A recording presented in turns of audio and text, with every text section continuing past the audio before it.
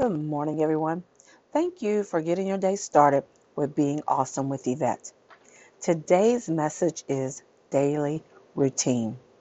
The scripture is, I have hidden your word in my heart that I might not sin against you.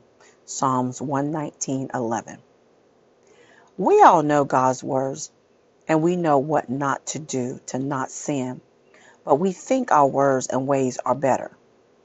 We need to remember that we need God and we have to ask God for help every day to put into practice everything that the Word says because we are not perfect and we're going to make mistakes, but we have to make it part of our daily routine.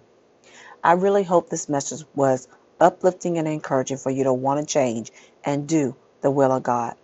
Please hit the reminder bell to be notified when I post the next message. Again, thank you for getting your day started with being awesome with Yvette. Have an awesome day.